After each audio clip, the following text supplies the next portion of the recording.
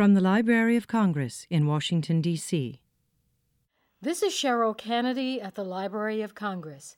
Late September will mark the 12th year that book lovers of all ages have gathered in Washington, D.C. to celebrate the written word at the Library of Congress National Book Festival. The festival, which is free and open to the public, will be 2 days this year. Saturday, September 22nd from 10 a.m. to 5:30 p.m. and Sunday, September 23rd from noon to 5:30 p.m. The festival will take place between 9th and 14th Streets on the National Mall, rain or shine. For more details, visit www.loc.gov/bookfest. And now it is my pleasure to introduce Michael Connelly, whose 25 novels, one to be published in a few months, have sold tens of millions of copies worldwide. Thank you so much for joining us. I'm glad to be back. Now, there are 17 Harry Bosch novels, soon to be 18. Why do you think that your protagonist is so popular with readers, especially since he doesn't fit the prototype of the classic crime fighter? Well, that's a good question. I think that's the mystery that I'm working on, actually. All you can really do as a writer is put your head down and write a story that you think you'd want to read, write about a character you'd like to spend some time with, and then hopefully there's others who will feel the same way. And so I didn't have any kind of master plan on how to put together Harry Bosch. I just kind of wrote about someone who appealed to me, and I guess I've been lucky in that he seems to appeal to other people. I think that, there's some basic things, like I think his ideas of fairness, he kind of follows this code that everybody counts, or everybody should count, or nobody can count. And I think that strikes home with a lot of people, and I think that's probably the very root of what's made him popular with readers. Why did you name your character Hieronymus Bosch after historic figure? I think you go into this as a reader. You got to be a voracious reader before you can be a writer. And what I found was I gravitated towards the books that revolved around character. I wanted to explore character. And so if you believe that, and I think most writers do, then you know to always give your character brushstrokes of background and of character. And never miss a chance. And so that would include a name. So I was always, in those first couple years of writing about Harry Bosch, I was looking for a name that would have some kind of resonance, maybe some metaphoric thing. And so I kind of hearkened back to my days in college when I studied this painter named Hieronymus Bosch, and his paintings were very dark. They were about a world gone wrong, about chaos. And I kind of drew that connection that here I wanted to write about this detective who writes about a world gone wrong, about chaos, about how he tries to restore order to disorder. And so there was that kind of connection, and I just kind of went with it. I knew it was a bit obscure, but I knew that could work as well. If someone had never heard of the real Hieronymus Bosch, maybe that would get them intrigued. So it was kind of hopefully a win-win situation. Well, it did turn out to be a win-win situation. At the 2012 National Book Festival, you will be signing and talking about your latest Bosch book, The Drop. But 2012 is also a milestone for you because it marks 20 years since you first introduced the Bosch series, which will be celebrated with the publication of a new Bosch novel in November, The Black Box. Give us a sneak preview. You mentioned the 20 years. Well, that has been important to me, and I thought about that a lot. I guess no writer thinks they're going to write a second book, let alone stick around for 17 or 18 books with one character. And so I thought about that when I was composing this story. So it's a 20-year story. It starts in 1992, same year that we first met Harry Bosch. And the story does span 20 years. It begins in 1992. In Los Angeles, we had the riots that followed the Rodney King verdict, and which was quite a moment in the history of Los Angeles, and a moment we're still recovering from to some degree. So it's important, and so I wanted to write about that. It's about Harry Bosch trying to solve a murder during the riots and all the things that were going on, all the danger and so forth, and he was unable to solve it. And so in 2012, he gets an opportunity because of some advances in technology to go back and take a look at that case. and try to solve it again. Well, certainly, I'm looking forward to reading The Black Box.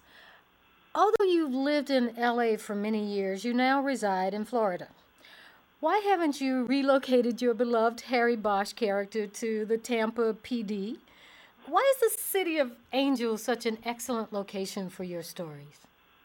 You know what? I have lived here for quite a while now in Florida, and it doesn't intrigue me the way Los Angeles does. I think Los Angeles is always going to be out there on the edge of societal change.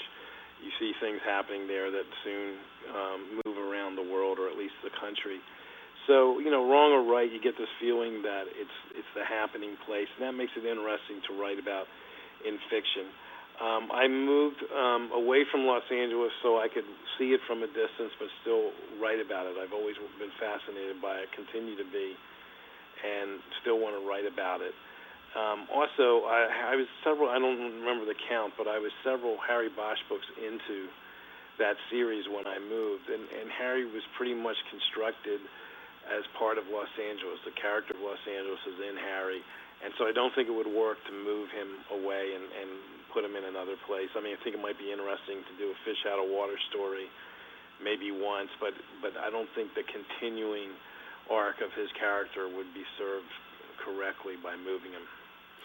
Now, you're no longer, of course, covering the crime beat as a reporter in Los Angeles. How do you keep your action and characters true to life? I go back there a lot. You're right. I don't live there anymore, but I spend a lot of time there. I go there at least once a month. I've maintained contacts with people who do what my characters do, whether it's Harry Bosch or Mickey Haller, the Lincoln lawyer.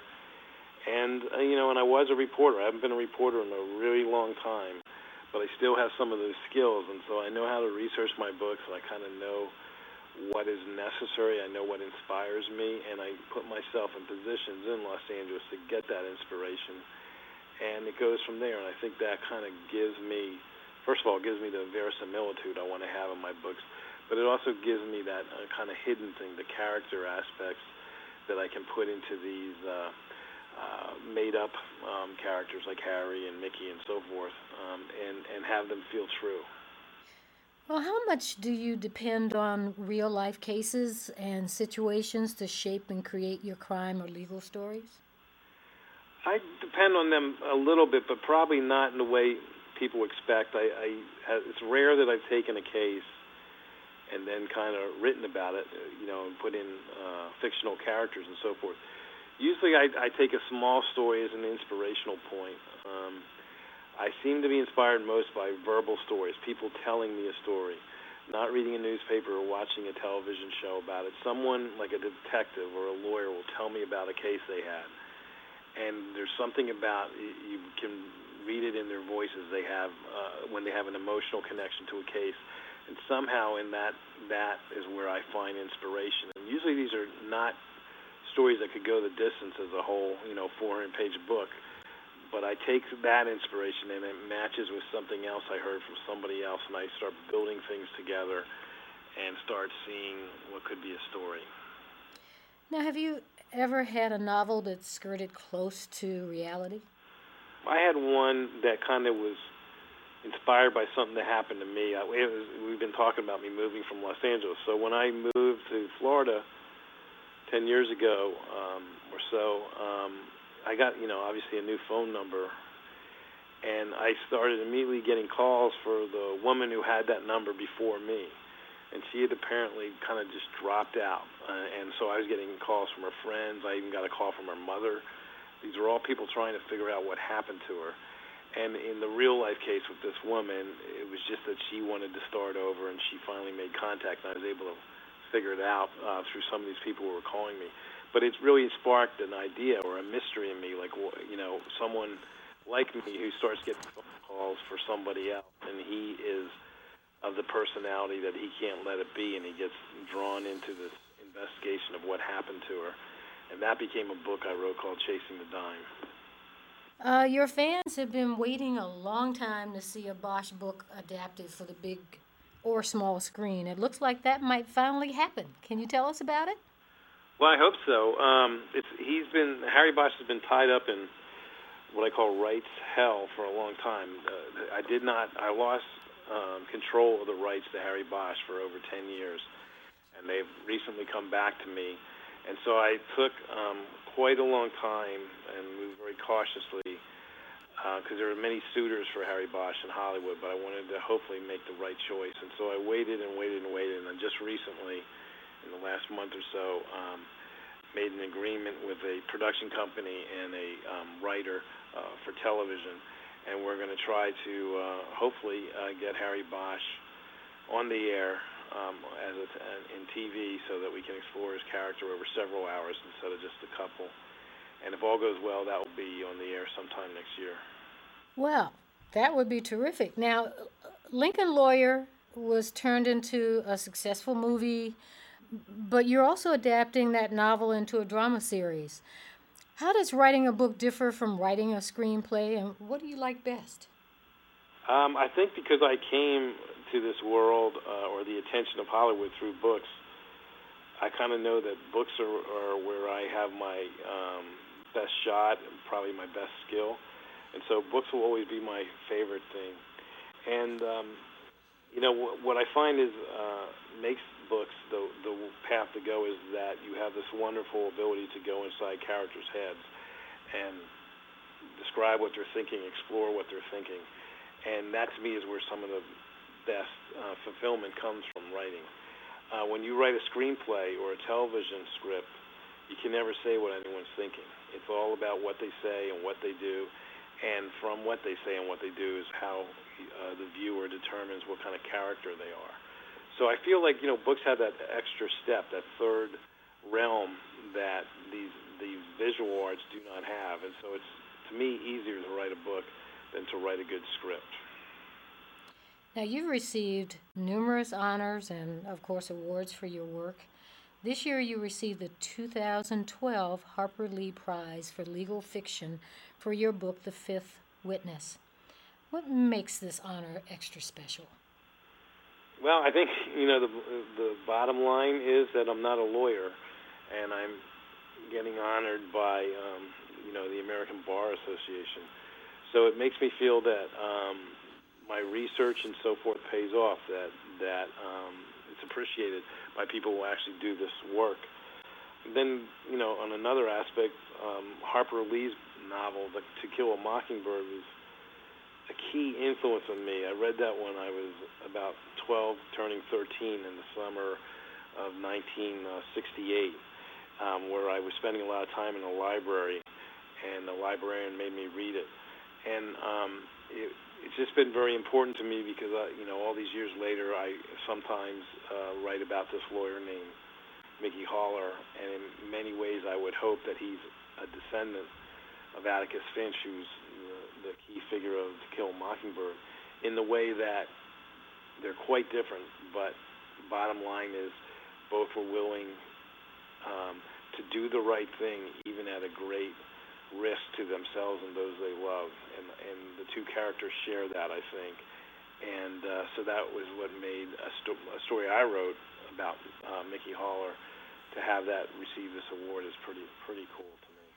I also understand that the prize comes with a special edition of To Kill a Mockingbird signed by Harper Lee. How cool is that? That is very cool. A long time ago, I dedicated one of my books to the librarian who gave me To Kill a Mockingbird to read. And, I was a little kid, so I don't even know her name. It's just somebody who's out there in my past that really was important in the terms of me ending up doing what I'm doing.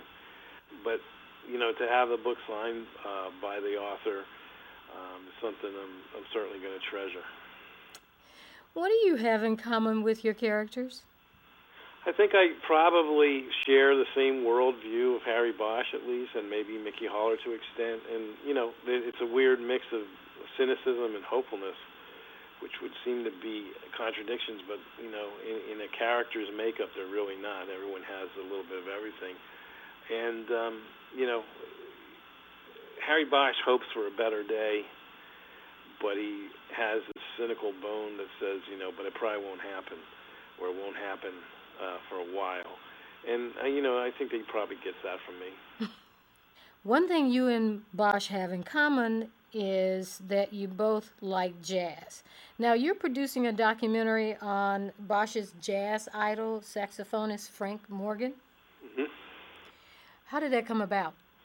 Well, Frank and I spent 2 days in Boston at the Berklee School of Music, and he did some master class teaching, and I did some appearances where I talked about the connection between words and music and the inspiration and so forth.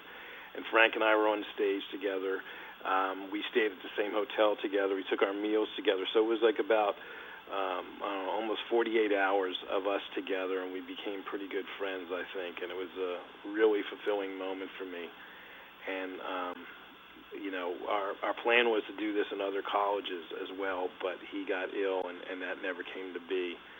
And in a way, I think the film is going to try to fulfill that promise and bring Frank's music to people because he's pretty obscure, and I think people should know his music, and they would benefit from knowing his music. The Library of Congress is celebrating the book and is examining books that shaped America and also looking at how books influenced people as individuals. Is there a particular book that most influenced you as a child or as an adult? I think, we've been talking about To Kill a Mockingbird was I don't think we'd be talking if I had not read that book at that time. It's a matter of things happening at the right time. The book helped launch me into a reader for myself. At that point in my life, the reading I did was by assignment. And here I was spending a summer. It was a weird story. I was spending a summer in the library mostly because it was air conditioned. And I lived in South Florida and didn't have air conditioning. So it was a retreat for me.